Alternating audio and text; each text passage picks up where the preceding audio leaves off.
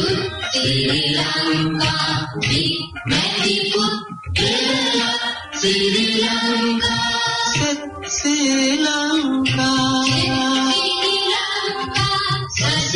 Lanka, Sri Lanka.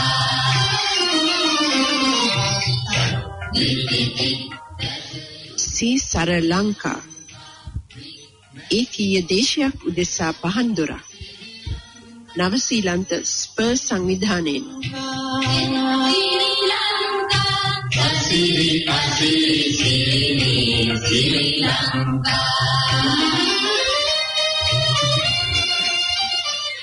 Radio Sri Lanka presented by Spur New Zealand.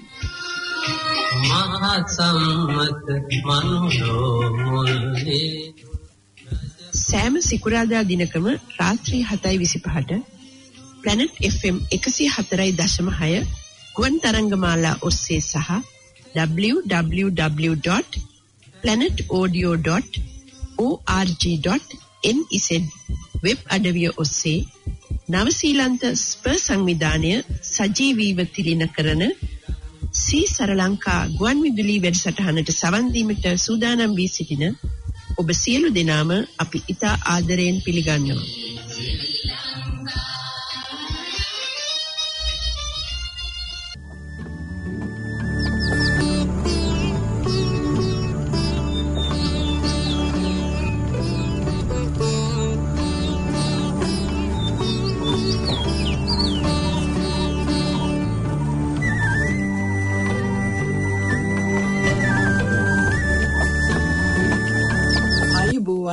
අද 2020 වර්ෂයේ අගෝස්තු මාසේ 21 වෙනි සිකුරාදා වෙනද වගේම අලුත්ම Sara Lanka කලබක් අරගෙන අදත් අපි ඔබේ නිවහනට ගොඩ වෙන්නේ සෙනෙහසින් සොම්නසින් අපට සවන් දෙන ඔබ සෑම දිනාටම සුබ සන්ධ්‍යාවක් ප්‍රාර්ථනා කරමින් ගෙවි ගිය සතිය මව්බිමින් ආරංචි බොහොමයක් අහන්න ලැබුණා.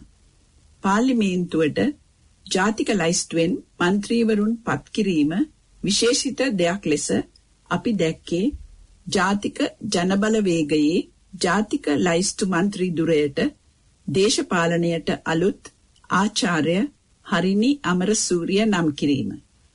අතේ ඇඟිලි වලින් ගනින්න පුළුවන් තරම් අඩු කාන්තා නියෝජනයක් ඇති ශ්‍රී ලංකා පාර්ලිමේන්තුවට උගත් කාන්තාවක් පත් කිරීම වෙනුවෙන් අපිට යම් හොඳ මුල් පියවරක් පෙනෙනවා.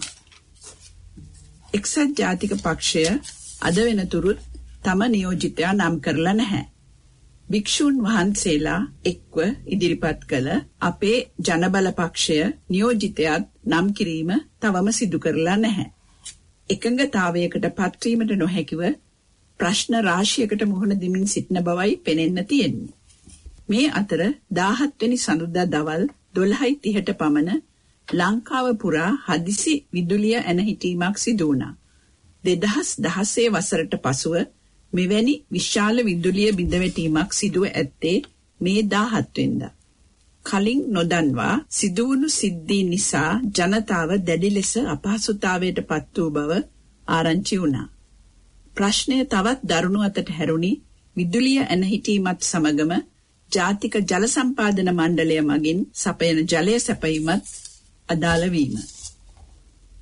ඒ වෙලාවේ අලුතින් පත් වූ ඇමතිවරයා ප්‍රකාශ කරලා තිබුණේ පැය 2කින් පමණ විදුලිය යලි ලබා දිය හැකි බව.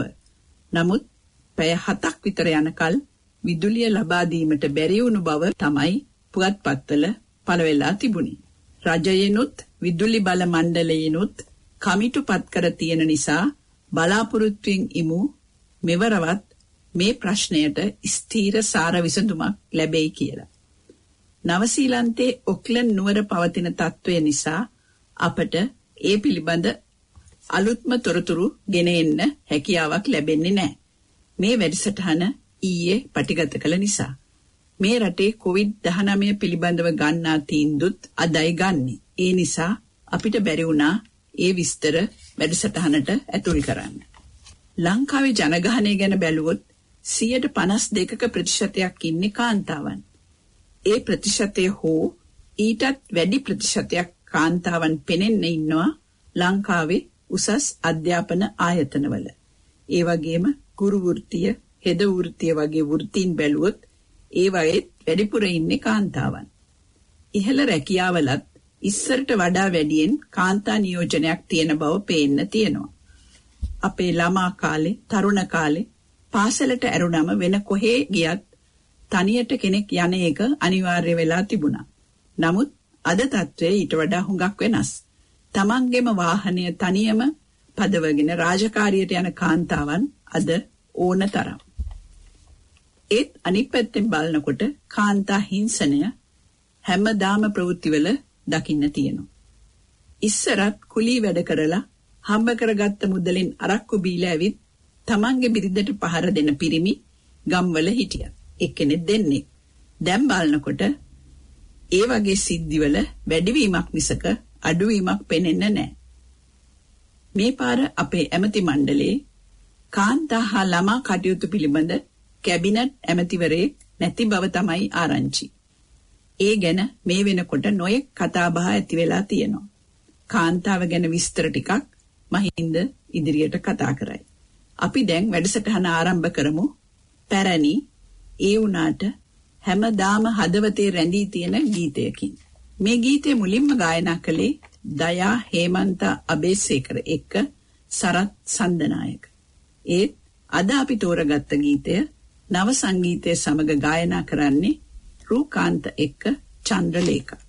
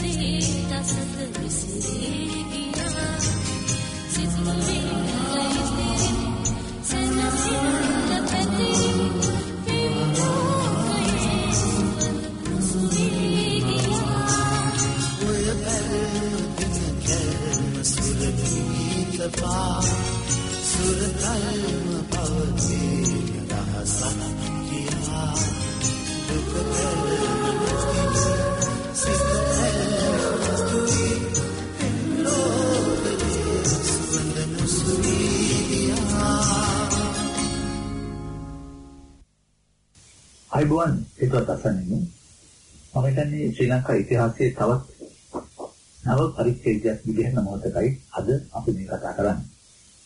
ඉතිහාසයේ දෙවන්තම දැනුවරමක් ලැබ අති මහත් ශ්‍රී ලාංකික ජනතාවගේ අනේක විවිධ ප්‍රාර්ථනා තුළින් බලයටපත් වූ රජයක් රට බාර ගන්නා මොහොත. ඉතින් ශ්‍රී ලංකා ගුවන්විදුලිය තුළින් නව ශ්‍රී ලංකයේ වෙසෙන ශ්‍රී ලංකකයන් සැමගේ සුබ ප්‍රාර්ථනා නව රජයට අපි මේ අවස්ථාවේදී පුදු කර සිටිනවා. පුරවැසියන් හිතට අපි විශ්වාස කරන්නේ හොඳ රජයක් කියන්නේ ආණ්ඩු පක්ෂය පමණක් නෙවෙයි කියලා. හොඳ රජයකට හොඳ විරුද්ධ පක්ෂයකුත් අවශ්‍යයි. ඒ නිසා රජයට මෙන්න විරුද්ධ පක්ෂයකට අපි සූප කරනවා. සියලුම ශ්‍රී ලාංකිකයන්ගේ බලාපොරොත්තු පණ ගන්නවන්න එකතු වෙන්න කියලා. ඉතින් මේ අලුත් බලාපොරොත්තු පළ ගන්නන්නට එකතු වෙලා තියෙනවා 80ක පමණ අලුත් මන්ත්‍රී කණ්ඩායම්. ඒ ශ්‍රී ලංකා කිව්වා වගේ කාන්තා නියෝජනයේ අඩුවක් නම් අපිට කියනවා. ඒ අතරම ඒ විශේෂත්වයකට අපිට කියනවා. ඒක තමයි කොයිතරම් හොඳ මන්ත්‍රී කණ්ඩායමක් ඉදලා සාර්ථක පක්ෂයක් වශයෙන් ඉදිරියට යන අසමත් වූ ජනතා විමුක්ති පෙරමුණ ප්‍රධාන ශ්‍රී ලංකා ජන බල පෙරමුණට අලුතින් එකතු කාන්තා මන්ත්‍රීන් ඉරුණි අමරසූරිය මහත්මිය. ඒ මහත්මිය ඉතා උගත් ඒ වගේම කාන්තා අයිතිවාසිකම් කාන්තා සුභ සිද්ධිය සඳහා ඉතාමත් විශාල වැඩ කොටසක් කළ කාන්තාවක්. ඒ දින හොයලා බලනකොට කාන්තාවන්ගේ අභිවෘද්ධිය උදෙසා ඉතාම විශාල කැපකිරීම් ගණනාවක්වත් මේ මහත්මියකින් සිදු වෙලා තියෙනවා. ඉතින් මේ ගැන බලනකොට අපිට ඡායාවක් වගේ පේනවා පිරිමි මන්ත්‍රීවරු කණ්ඩායමක් නම් ඉතිහාස කරන්නට නොහැකු වැඩ කොටසක් කරන්න මේ මන්ත්‍රීවරීට හැකි වේවි කියලා. අපි ඒ මන්ත්‍රීවරු සුප්‍රාර්ථනා කරනවා ඒ ගාම අපි වෙන දේ ගැන බලාපොරොත්තු වෙනවා. ඉතින් අද අපි ඔබට ඉදිරිපත් කරන බලාපොරොත්තු වෙන්නේ ශ්‍රී ලංකාවේ ජීවත් වෙන විවිධ සමාජ තලවල කාන්තාවන්ගේ සිතුම් පැතුම් ගැන වැඩි වෙනවා.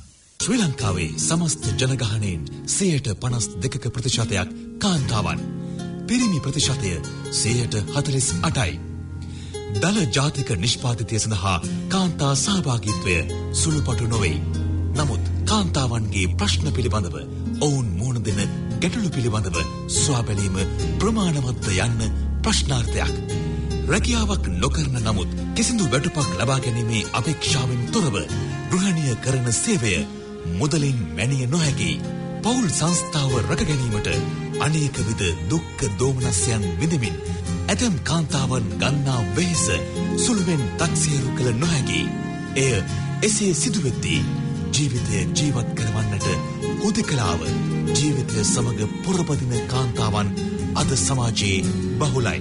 පුවත්පතක් ගත්තහම දවසකට දිනපතා ජාතික පුවත්පත්වල අනිවාර්යෙන්ම කාන්තාවන්ට සිද්ධ වෙන අගතීන් ගැන අකටයුතුකම් ගැන අඩුම තරමේ පුවතක් දෙකක් හෝ අපිට ඔබට කියවන්න සිද්ධ වෙනවා.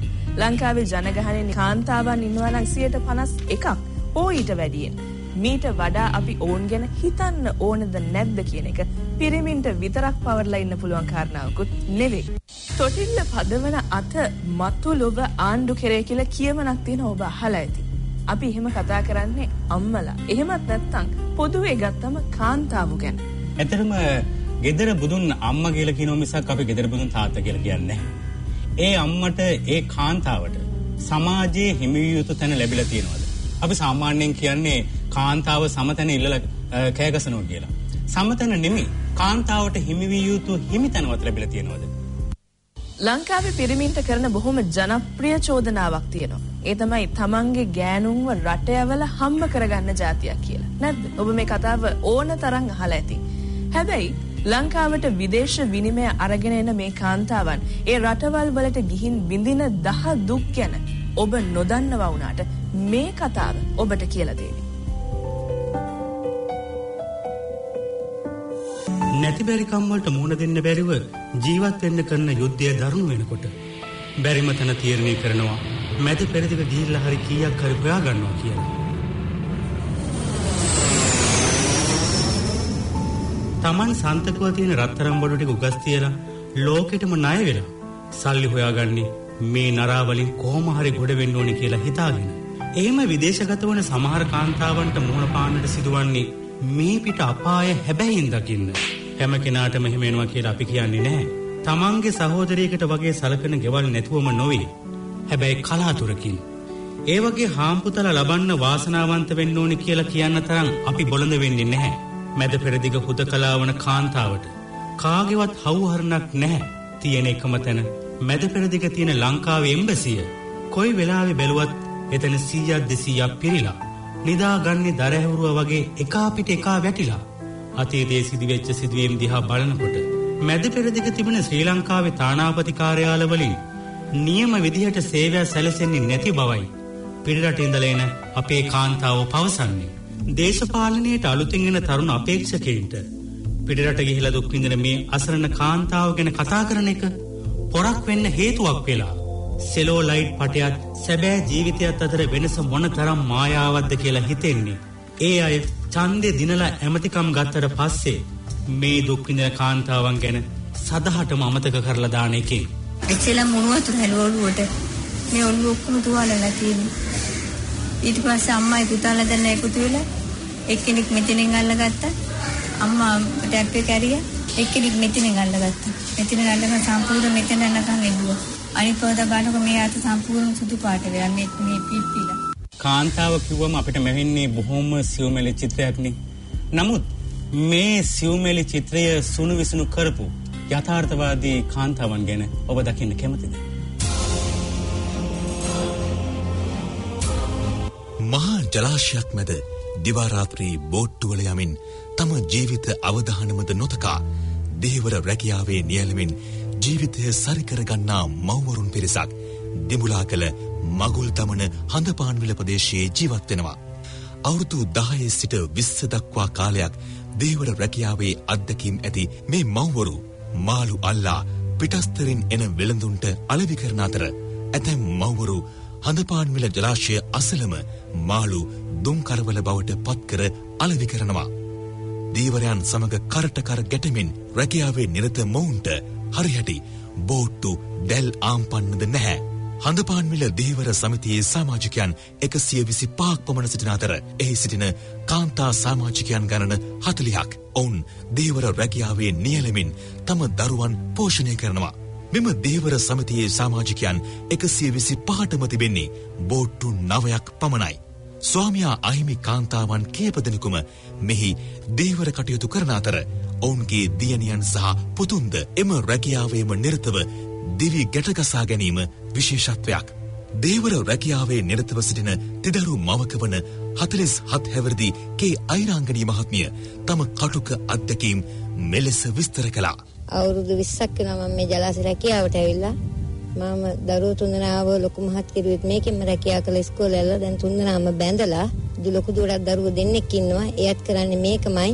අපි බොහොම දුෂ්කරතාව තමයි ජීවත් වෙන්නේ. පාන්දරට එනකොට අලි ඉන්නවා කැලේ. ඒ එළවන වෙලාවට තියෙනවා. රැයට බත් අරගෙන එලා ගලේ නතර වෙනවා. නතර වෙලා උදේට ගොඩට ඇවිල්ලා තමයි මේ අපේ වැඩ ටික අපි කරගන්නේ. මම මේ රැකියාව කරන්න පටන් අරගෙන දැන් අවුරුදු 12ක් විතර වෙනවා. මම දරුවෝ දෙන්නස් පාසල් යවන්නේ මේ හඳපාංගල ජලාශයෙන් මසුන්නල් වල. මගේ වගේම තමයි අනිත් අයගේ දරුවොත් පාසල් යවන්නේ ඉස්කෝලේ වැඩ කටයුතු හැම සියලුම දේ කරන්නේ මේ හඳපාංගල ජලාශයෙන්. ඇත්තටම අපිට මාළු නැතුව ගියොත් අපි ගොඩාක් ප්‍රශ්න වලට මුහුණ දෙනවා. කිලෝමීටර් 3ක් පමණ දුර ඉඳලා තමයි අපි පාන්දර මේ හඳපාන් වලට එන්නේ. අපි මගුල් දමනේ තමයි ගෙවල්.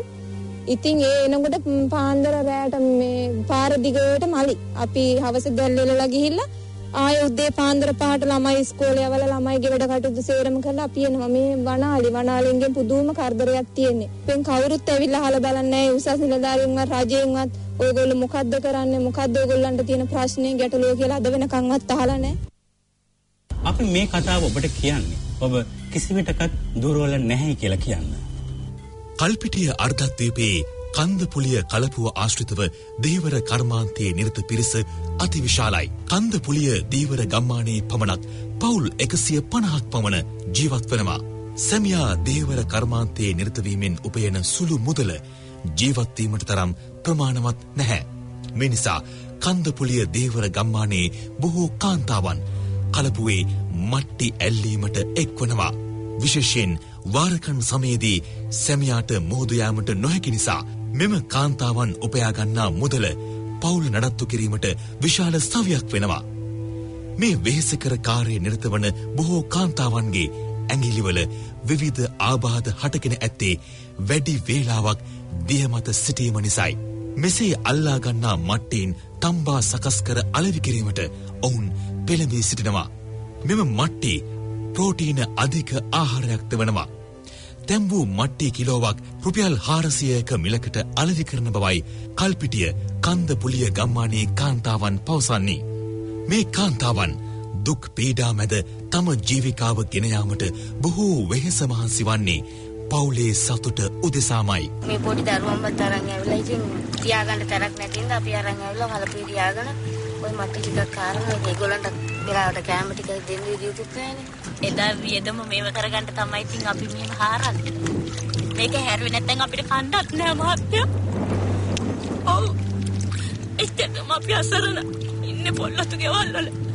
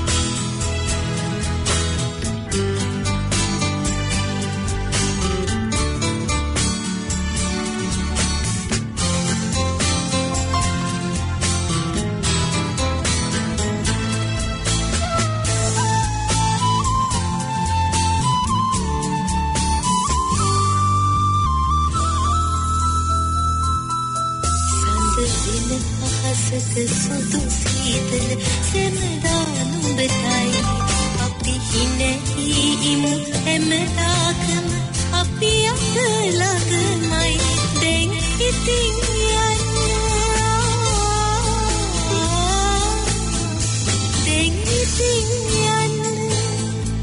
Tengili vedunam derive mudu kaladawan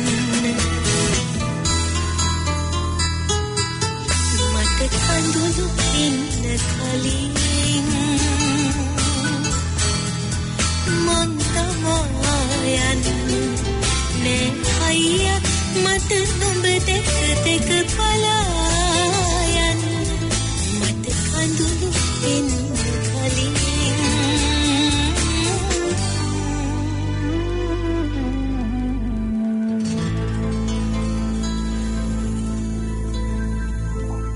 තේරුම් යනවා මේ වැඩසටහන පටිගත කිරීමේදී යම් කාර්මික දෝෂයක් තියෙන බව සමාජයට කතාවේ වෙනසක් තියෙනවා කියලා අපිට දැනෙනවා. අපි ඒ හැදතරම් උත්සාහ ගන්නවා පුරාතරම් හොඳට මේ වැඩසටහන කරන්න යම් කිසි අවස්ථාවක් තියෙනවා අපි ඒක නේද කනගාටු ප්‍රකාශ කරනවා. ඊට කලින් අපි අසාසිතී අසන්නකමෙන් හෙන්වත් උනත් වෙන කලයක දෙයක් නෙමෙයි නිසා ඊට මේ දෙන කාන්තාවක් වෙන අපේ මේ පැටි දෙකක් තුනක් පමණයි. ඒ එවැනි පැටි 10,000ක් ගන්න සමහරට ලක්ෂ ගණනක් අප අතරේ තියෙන පුළුවන්. ඊළඟට අපි කතා කරන්නේ තරමක් ප්‍රශ්නකාරී චරිත ඒ වගේම තරමක් පුදුම අන්දමේ රැකියාවන් තෝරාගෙන සිටින කාන්තාවන් පිළිගන්නේ.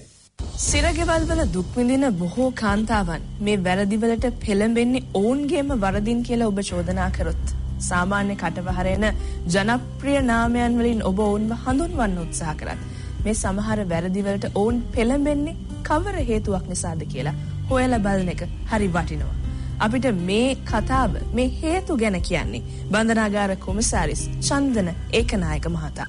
සිරකාරියන් හැටියටත් සැකකාරියන් හැටියටත් අද දිනේ තුල ඉන්නවා 1260ක සංඛ්‍යාවක්. ඒනොත් සිර දඬුවම් විදින 268ක ප්‍රමාණයක් සහ සැකකාරියන් හැටියට 972ක ප්‍රමාණයක් සිටිනවා.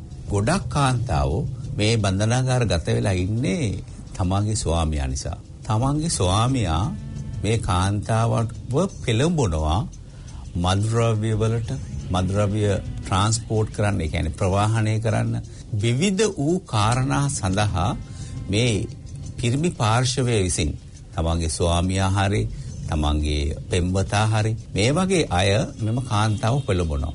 මද්ද්‍රව්‍ය වලට සම්බන්ධ කාන්තාව තමයි බන්ධනාගාරයේ වැඩිපුර සිටින්නේ.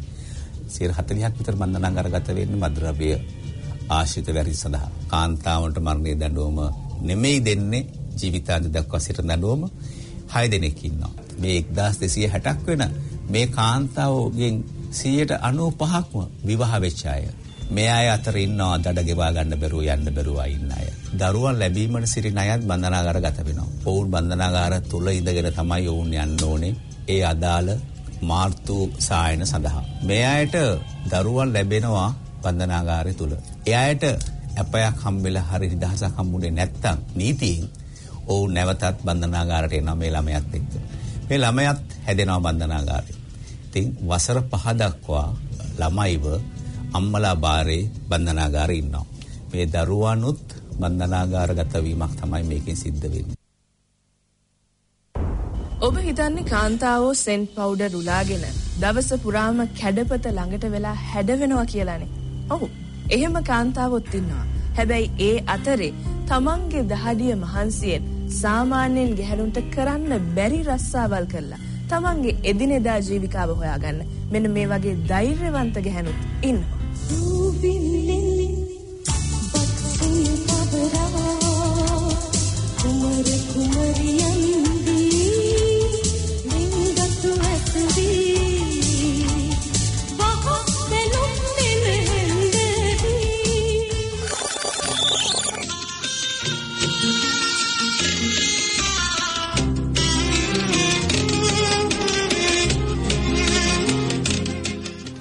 සමාජයේ කාන්තාව හැදින්වෙන්නේ සුකුමාල චරිතයක් විදිහටයි. හැබැයි රුවන්වැල්ලි කුමාරී ඊට හාත්පසින්ම වෙනස් චරිතයක්. රූපලාවන්‍යාගාරවල වැඩි හරියක් අපේ කාන්තාවෝ කාලය ගත කරනකොට කුමාරගේ දවසින් වැඩි හරියක් ගත වෙන්නේ මල්ශාලාවේ කියලා කිව්වොත් ඔබ විශ්වාස කරනවද? හොස්පිටල් එකෙන් ගත්තට පස්සේ සුද්ධ කරලා නාවලා බෙහෙත් ගල්ලනවා. අපි ලිමිට් එකක් තියෙනවා බෙහෙත් ගන්න. එතකොට මේ කම්පේ තියෙන හයි වෙලා මොනේම හොඳට අසන්න තියෙනවා. ඒකට නරක් එන්න බලන්න මුකුත්ම නැහැ. ආපහු ආයෝ ඒට්‍රිකෝඩ් වලින් ඔතලා පැකින් කරලා බොඩි එක පෙට්ටියෙන් තියලා ඇඳුම් අඳලා ඒටි කරලා මේකප් එකක් දානවා. ඒක කරලා ගෙදරට බාර දෙනවා. හර්ස් එකේ ගෙනියන්නේ ගේන්නේ හොස්පිටල් එකෙන් තිබුණොත් ගේන්නේ ඔක්කොම තනියෙන් තමයි කරන්නේ. කාටත් අතනොපා වැරදි වැඩ නොකර ධෛර්යමත්ව ජීවත් වන කුමාරගේ රැකියාව අපේ යුවතියන්ට ජීවිතය ගැන නැවත වතාවක් හිතන්න බොහෝ දේවල් ඉතිරි කරනවා. මේ දේවල් වලට අමතරව කුමාරට ඉතා හොඳට වාහන අලුත් වැඩියා කරන්න පුළුවන්. තමන්ගේ දරුවන් සමාජයේ ඉහළ තත්ත්වයට ගොස් රැකියාවක් කිරීම හැම අම්මා තාත්තා කෙනෙක්ගේම සිහිනයක්. ඇගේ මව තමන්ගේ එකම දියණිය ගැන බොහෝම ආඩම්බරයෙන් අපිට කතා කළා. හොඳට ඉගෙන ගත්තා. ඉස්කෝලේ ගිහලා ඉතින් ඇවිල්ලා බය මජන් ගාගෙන උදේට ඉස්කෝලේ යවන්නේ හරිම අමාරුයි. මොකද මජන් සුද්ධ කරලා රාම් තෙල් ගාලා සුද්ධ කරලා සුදු වෙනදොන ගියත් වැඩක් නැහැ. මටත් සැකියාව කරන්න යන්න දෙන්නෙත් නැහැ. තාත්තට දෙන්නෙත් නැහැ. දුව තමයි ඔක්කොම කරගෙන ආරසාගෙන අම්මට කතර බීතිත් අරගෙන දීලා එයා ගාව තමයි ඉන්න කියලා කියන්නේ. නැතිබැරිකම නිසා මහමකට බැටුනායයි කියන ලෝකයේ පැරණිතම රස්සාව කරන අපේ සමහර යුවතියන්ට කුමාරී අපූර්ව පාඩමක් කියලා දෙනවා. කාන්තා අයිතිවාසිකම් ඉල්ලලා වේදිකාවල කෑගහන තමන්ගේ ස්වාමි පුරුෂයාට කවදාකවත් තමන්ගේ අතින් තේ එකක් හදලා නොදෙන සමහර නෝනලට ඇය කියා දෙන්නේ වටිනා ජීවිත පාඩමක්. ඒ පාඩම තමයි ලෝකය වෙනස් කර යුත්තේ තමන්ගේම ජීවිතය තුලින් කියන අදහස. මැරෙන්නේ කියලා කවුරුත් නැහැ. ලෝකේ අනිවාර්ය උපතයි දෙකම තියෙනවා. ඒ නිසා මම කියන්නේ සතුටින් ඉන්න කාටවත් වෛරයක් කරන්න නැතුව මේ රස්සාව පිළිකුල් කරන්න එපා. කවදා හරි දවසක මංගාවට එන්න වෙනවා. ඒ කියන්නේ අන්තිම මොහොතේ කොතනද හරි එන්න වෙනවා.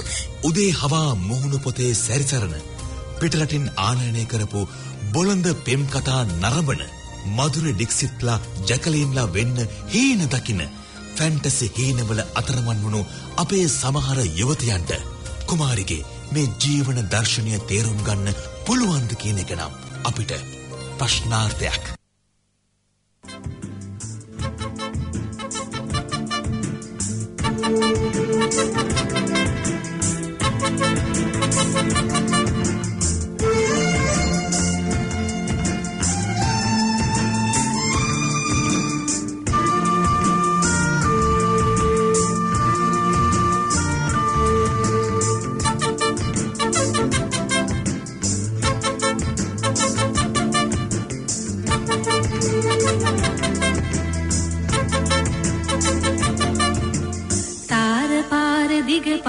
පාට කඩ සල්පිල් හිවනෙල්ලේ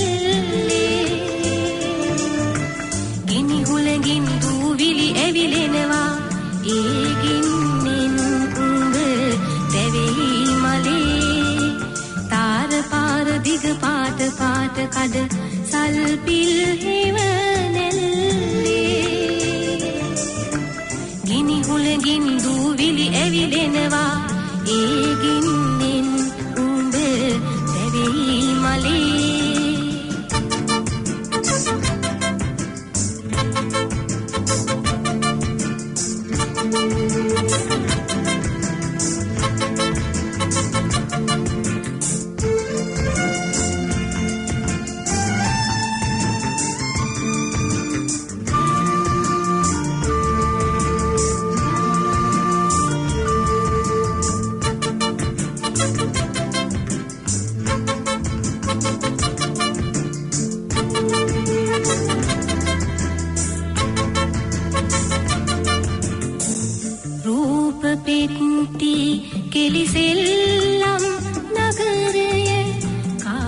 තරංගයට සූදු කෙලිනවා ජීවිතයේ තනබීමට වදින්නට මලේ උඹට කලදවසක් එනවා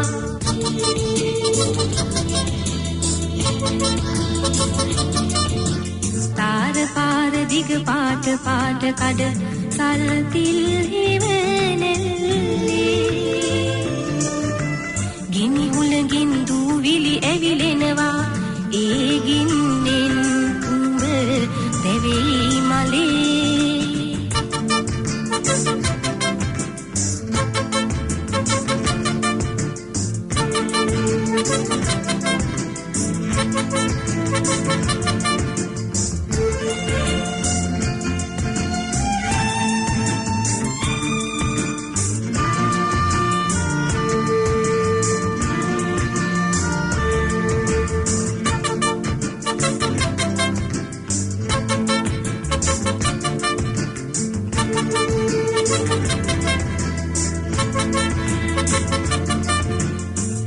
බෝලලෝ සිංජර දිව රස කිරුවට බඩගින්දර නැහැනිවා දමන්නේ කීරි ගෙහින කාල වාරු නැති දීපා කොහොමද උඹ දිග ගමන දුවන්නේ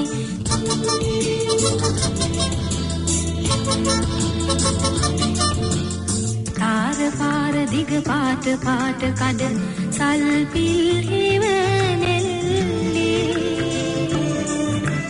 ගිනි හුලඟින් දූවිලි ඇවිලෙනවා ඒකින්නෙන් උඹ තැවී මලේ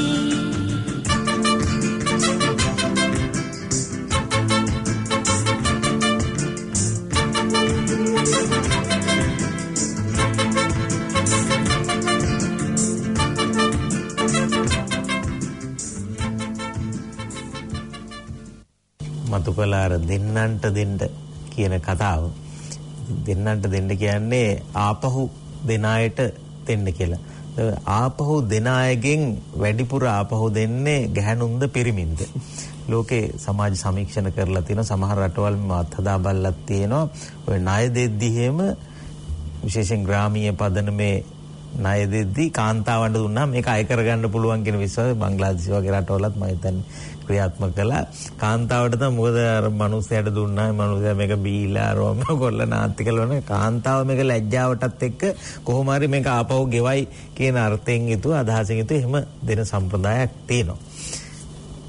දිසානායක මහත්මයා. ඔව් ඊට හොඳම තැනක් මගේ විශේෂ ශේෂ්ත්‍රයට අදාළයි හසන්ත මහත්තයා.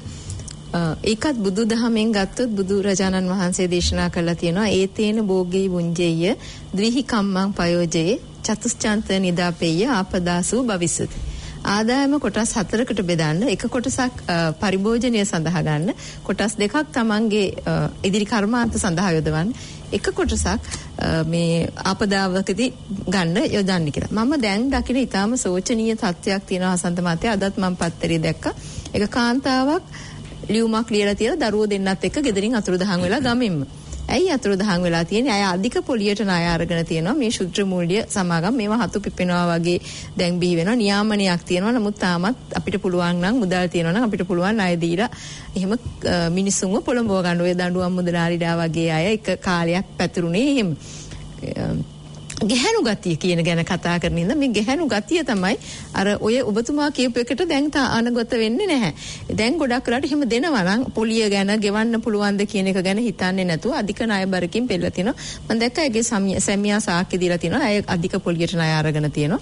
ඇයට මේක ගෙවා ගන්න බෑ කියලා. ඉතින් අපිට තාම වාර්තා වුණේ නැති වුණාට ඉන්දියාවේ ආන්ධ්‍ර ප්‍රදේශ වගේ සියදිවි නසා ගැනීම ගොඩක් වැඩි වුණා මේකෙන්. මේ ශුද්‍ර මූල්‍ය ණය හරහා මමත් අත්දැකලා තියෙනවා. මම සමෘද්ධි බැංකු සංගම් වල ඉනකොට අපේ ආයතනයෙන් ඉතා අඩු පොලියට දුන්නාට මේගොල්ලෝ පහසුවට අර ළඟට එන විධිමත් නැති මුල්‍ය සමාගම් වලින් ණය ගන්නවා. ඒ වගේ ඉන්නේ තරුණ පිරිමි ළමයි. ඒගොල්ලෝ අර ජෙල් ගාලා කොණ්ඩේ අර මේ කරන්ට් වැදිලා වගේ කොණ්ඩේ හදාගෙන හෙල්මට් දාගෙන ජැකට් දාගෙන ගිහිල්ලා ණය දෙනකන් ගේ දොරකඩ වාඩි වෙලා ඉන්නවා. බොහෝ කාන්තාවන් සැමියන්ට කියන්නේ නැතුව තමයි මේ ණය අරගෙන තියෙන්නේ. දැන් මේ සැමියා එන්න කලින් මේ පිරිමි ළමයාව ගෙදරින් පිට කරගන්න ඕනේ. මේකේ හරි කේද වාචකයක් තියෙනවා.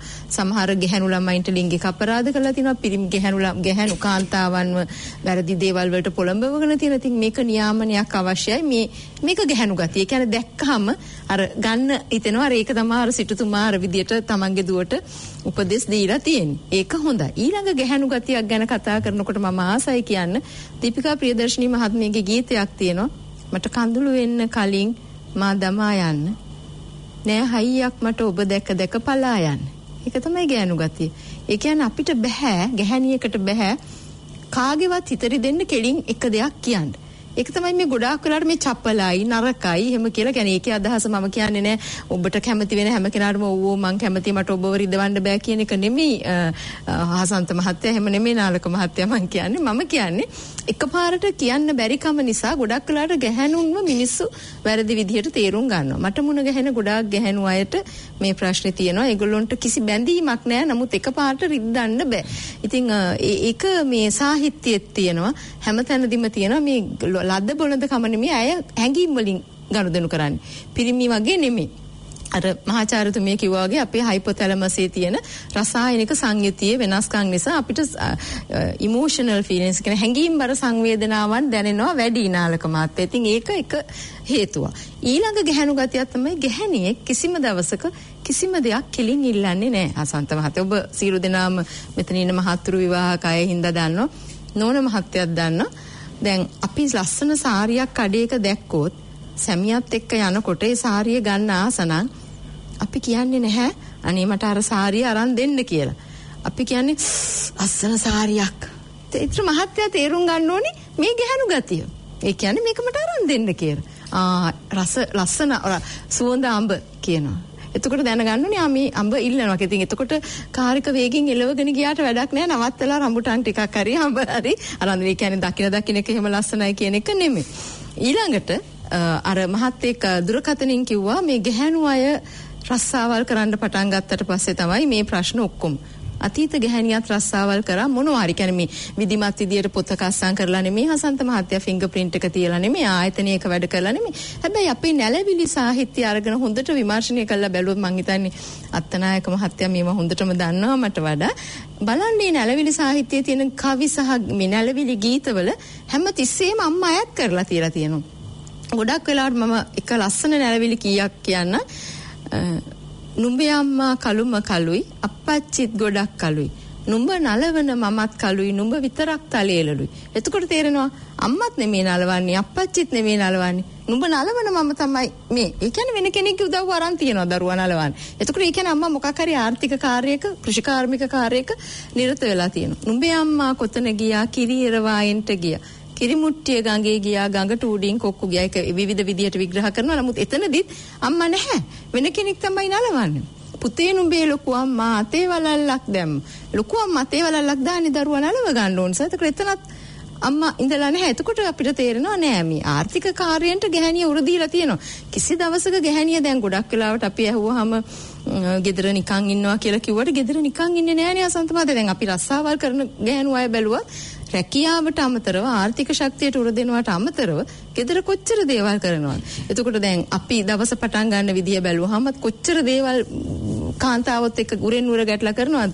සාහිත්‍ය ශාස්ත්‍රයේ, කලා ශාස්ත්‍රයේ, එතකොට හමුදාවල් වල පොලිසිය මම නිතර ඒවා ඉන්න හින්දා දන්න මේ පිරිමිත් එක්කම ගැටෙන අය ඉන්නවා. හැබැයි ගැහණිය කිසි වෙලාවක අමතක කරන්න නරකයි මම ගැහණියක් කියලා.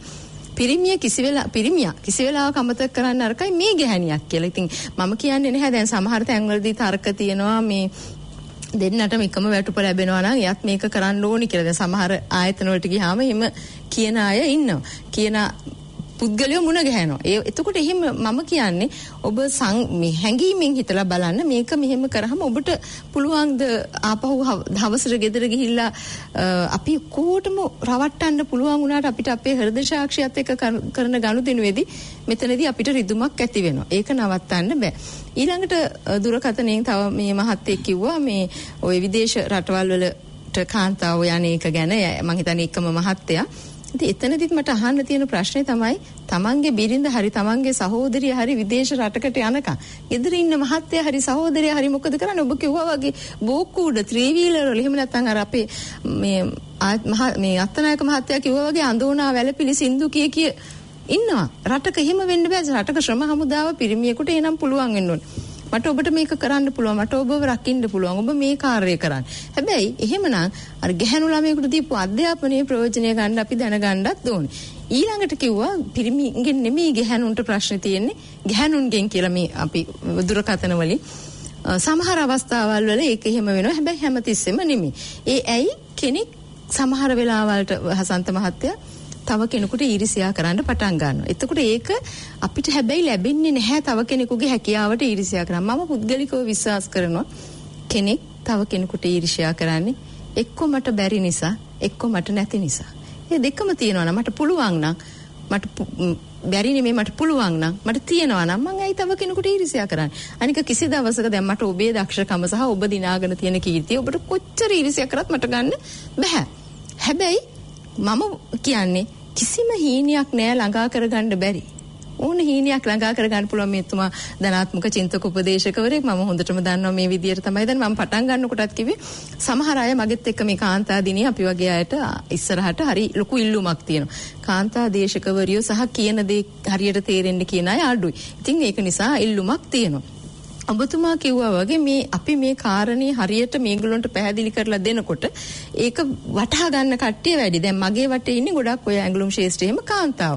ඉතින් මේගොල්ලෝ අතරේ මට ඊර්ෂ්‍යාවක් දැනෙන්නේ නැහැ. ඒගොල්ලෝ පිළිගන්න විදිය, ඒගොල්ලෝ ගරු කරන විදිය සහ ඒගොල්ලෝ අපිව අනුගමනය කරන විදිය. එතකොට කාන්තාවක් කියන්නේ හැමතිස්සෙම අර ගැහැණු ගතිය කියන එක මේ නරක විදියට පාවිච්චි කරන අය නෙමෙයි. හැබැයි ඒ වගේම ජීව විද්‍යානුකූලව ගැහැණියෙක් දවසකට වචන 20000ක් කතා කරන්න ඕනි හසන්ත මහත්තයා. පිරිමියෙක් දවසට කතා කරන්න ඕනේ වචන 7000යි. මේ මහතුරු එක දන්නවා අර ඇලන් සහ බාබරා පොත්වල තමයි ඔක තියෙන්නේ. එතකොට මේ ඔෆිස් එකේ මේ 7000 ඉවර කරලා එන මහත්තයා ගෙදර එනකොට ගෙදර ඉන්න නෝනාගේ 20000 ඉතුරුණා. මොකද වෙන්නේ? ඒක ගැහණු ගතිය. ඉතින් මහත්තයා එතකොට හුම්කන් දෙන්න පුරුදු කරන්න වෙනවා. හැබැයි කාන්තාවුනුත් පාවිච්චි කරන්න ඕනේ. මම හැමතිස්සෙම මම පොලිස් දෙපාර්තමේන්තුවත් එක්ක සම්බන්ධින්ද කියනවා. පැමිණිලි කරන්න පොලිසියට එන අයට කාන්තා නිලධාරිනියන් පිළිගැනීමේ නිලධාරිනියන් විදියට දාලා ඇහුම්කන් දීමට ඒගොල්ලෝ පුරුදු කරලා සාමාන්‍ය ස්වභාවයේ ගැහණු හැඟීම්බර දේවල් වලට සවන් දෙන්න කැමති. ඒ අපි ජීව විද්‍යානුකූලව අපි නිර්මාණය වෙලා තියෙන ඉඳ ගැහණු ගතිය නිසා. ඒක නිසා ඒගොල්ලෝම මේකට පාවිච්චි කරන්නේ. උපදේශන සේවා වලට ගැහණුන්ට ඉල්ලුම වැඩියයි. ගැහණු පාවිච්චි කරන්නේ. එතකොට ඒගොල්ලෝ ඇහුම්කන් දීම සහ පිටින් ඉඳන් බලන විසම සමහරලාට ඔබ කියන හැඳිමිටේ නුවණත් එක්ක මම එකඟ වෙන්නේ. සමහර අය පිරිමි කියන හැඳිමිටේ නුවණ ඔය ආගේ හැඳිමිටේ නුවණ කියන එක මම එකඟ වෙන්නේ. හැඳිමිටේ නුවණ කියලා කියන්නේ කිරි හොද්ද මෙහෙම හැඳි ගාලා මිටෙන් අරගෙන අල්ලට දාලා බැලුවහම ලුණු ඇතිද ඇඹුල් ඇතිද කියලා කියන්න පුළුවන්. ඒ කොට දිග කොට ගැන නෙමෙයි එතන කතා කරන්නේ. එතන කතා කරන්නේ වෙන දෙයක් නිසා මම කියන්නේ ගැහණු ගතිය ශක්තියක් තියෙනවා, හයියක් තියෙනවා, ඉස්සරහට යන්න පුළුවන්. ශක්තිමත් කෙනෙක්. ඒක නිසා හැම තැනදීම මෙහෙම බුද්ධ ආගමේ කතෝලික ඉතාම වැදගත් මමත් බයිබලයේදී කියවලා තියෙනවා. මරියම අවතුමිය අපි අදහන විදිහ මම ඒ කාන්තාවර දීලා තියෙනවා. ඒ වගේම මුසල්මානු ආගමේ, Hindu දහමේ හැම තැනම කාන්තාවට හොඳ තැනක් දීලා තියෙනවා. කිසි තැනක කාන්තාව පහත් කරලා කියන්න කියලා නෑ. පස්සේ ඇති කරගත්ත මත උඩ තමයි මේ කතන්දර ඔක්කොම නිර්මාණය වෙන්නේ. අපි ඉතින් ඒක නිසා මම කියන්නේ කාන්තාව කියන්නේ හයිය තියෙන කෙනෙක්. අපිට ඉස්සරහට යන්න පුළුවන්.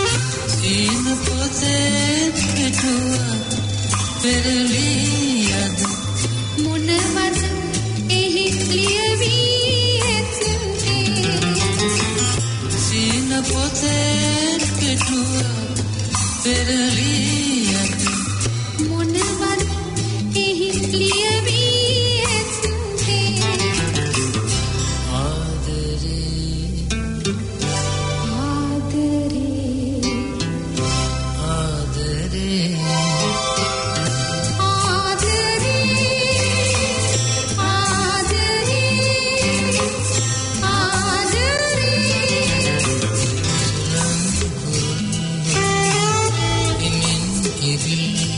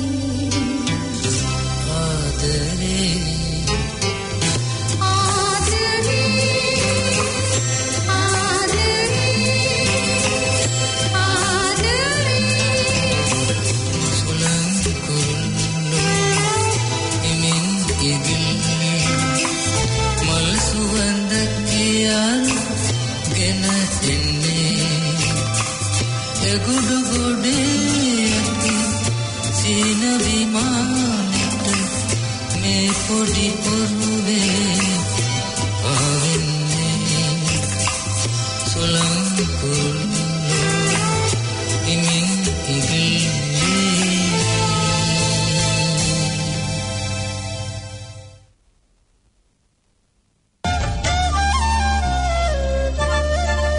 ආදරෙන් හිත් දෙකක් එකතු වෙනකොට එතන කිසිම ભેදයක් නැහැ. ඒ හිත් දෙකට දුප්පත් පොහොසත් කියලා ભેදයක් නැහැ. ආදරේ ආදරෙමයි. හැබැයි මේ ගීතයෙන් කියන මේ නිර්ධන පන්තියේ පෙම්වතාට ඕනේ අර ධනපති පන්තියේ Tamanගේ පෙම්වතියගේ ඒ තොරම්බල් ලෝකෙන් පැනලා යන්න. විශාරද ගුණදාස කපුගේ ශූරීන්ගේ ගීතයක්. ඇත්තටම මේ ගීතය රචනා කරන්නේ ප්‍රවීණ ගේය පද රචක ලූෂන් බුලත් සිංහලයන් විසින්. ඔබ කිව්වා වගේම මේ සමාජයේ අපිට ඔරොත්තු නොදෙන්නා වූ පරතරය සම්බන්ධයෙන් මේ ගීතය හරි අපූර්වට කතා කරනවා ඉන්දික. මේ පරතරය කියන එක ඇති වෙන්න පුළුවන් විවිධ විදිහට. මුදල් මේ වශයෙන් ආර්ථික වශයෙන් ඇති වෙන්න පුළුවන්. එහෙම නැත්නම් අධ්‍යාපනික වශයෙන් ඇති වෙන්න පුළුවන්. තවත් බොහෝ හේතු කාරණා ඔස්සේ ඇති වෙන්න පුළුවන්. නමුත් මොනවා වුණත් අවසාන වශයෙන් මේ ඊටමත් එක සමානව හිටපු මිනිස්සු අපි කවුරුත් එක විදිහට කිරි බීලා එක විදිහට දන ගාලා එක විදිහට නැගිටින මිනිස්සු අතරේ අවසානයේ ජීවත් වෙන්න බැරි දරා ගන්න බැරි තරම් පරතරයක් සමාජ සංස්කෘතිය විසින් නිර්මාණය කරනවා. මේ ගීතය හරහා බොහෝ දේවල් අපිට කතා කරන්න පුළුවන්කම තිබෙනවා. මට මේ ගීතයේදීත් මතක් මේ සමාජ පරතරය ගැන කියනකොට මෙහි බොහෝ විට අපිට හැඟෙන්නේ මේ ආර්ථිකය සම්බන්ධයෙන් වන්නව පරතරය. මොකද ඇයගේ විශාල මන්දිරයට හුට ආරාධනාවක් ලැබෙනවා සාදයකට. මෙතෙන්ට ගියාම හුට දැනෙන්නා වූ තනිකම අවසානයේ හො කියනවා මම කියන්නේවත් නැතුව මෙතනින් යනවා කියලා. මොකද ඇය ඊටමත් කාර්යබහුලයිද බොහෝ උසස් පන්තියේ මිතුරන් එක්ක කතා කරන් තියෙනවා. මේ පුද්ගලයා කුරා කුඹියෙක් වගේ වෙනවා මේ මහා මන්දිරය ඇතුලේ.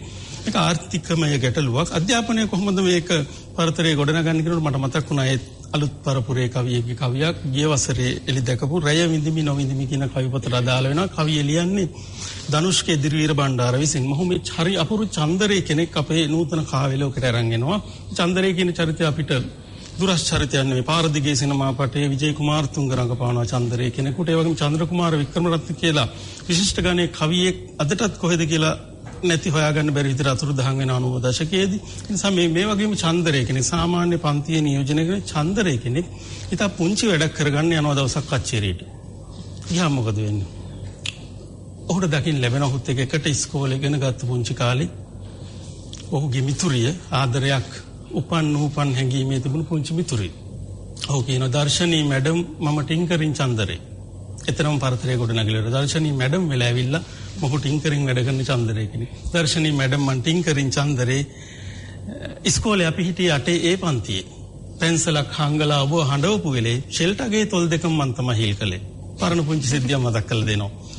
පස්වෙලා අපේ ඉස්කෝලේන් 10 දිම ඉස්තරම් නුවරකට ඔබ ගියා රහසේම. ටික කාලයක් යනකොට මට කොළඹ ඉස්කෝලේකට යන්න සිද්ධ වෙනවා.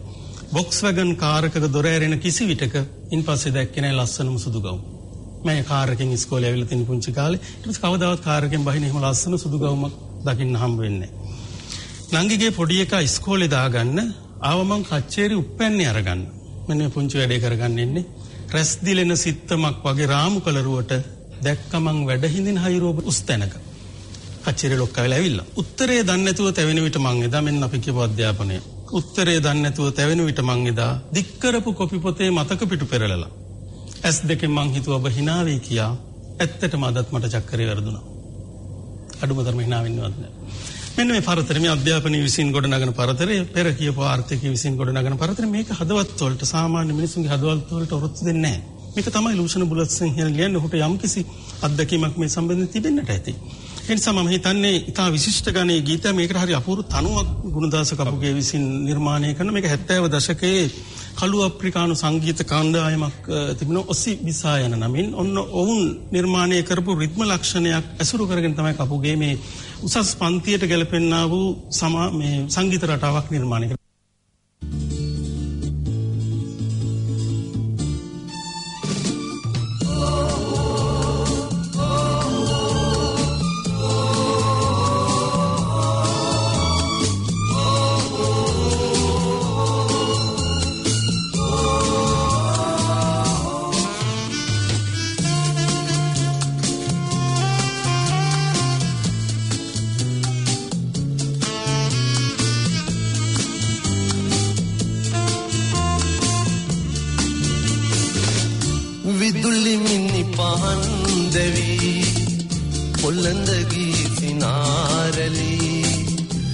ලංකාර අඳුරේ සිරවි සඳ සාදරේ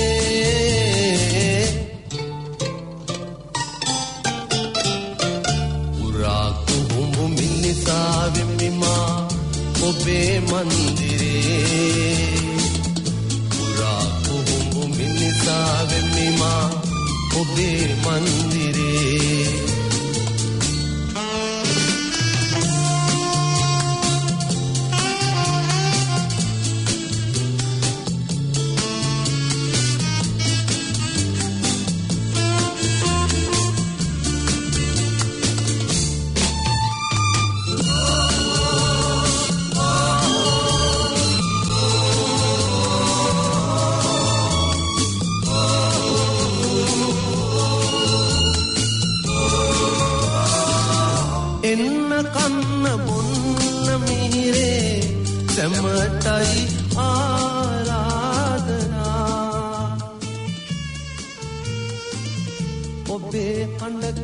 දැන් එළඹිලා තියෙන්නේ සමු ගැනීමේ සහ වෙන්ව යාමේ නිමේෂය.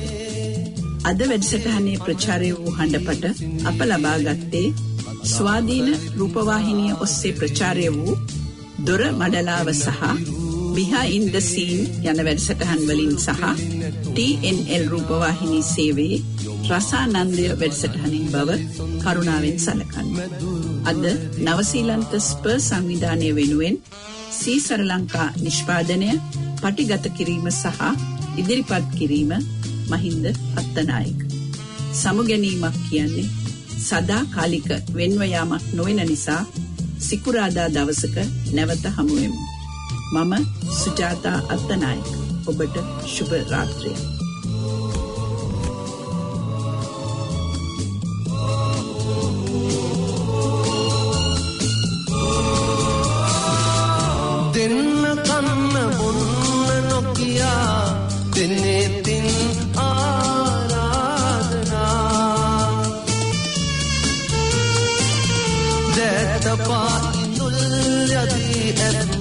गया अंत गीतिका जैत पायुल यदि गया अंत गीतिका उबे मंदिरन एहा मगे लो बला हिंदी मलायई उबे लोविन्मा देपा समुनोदी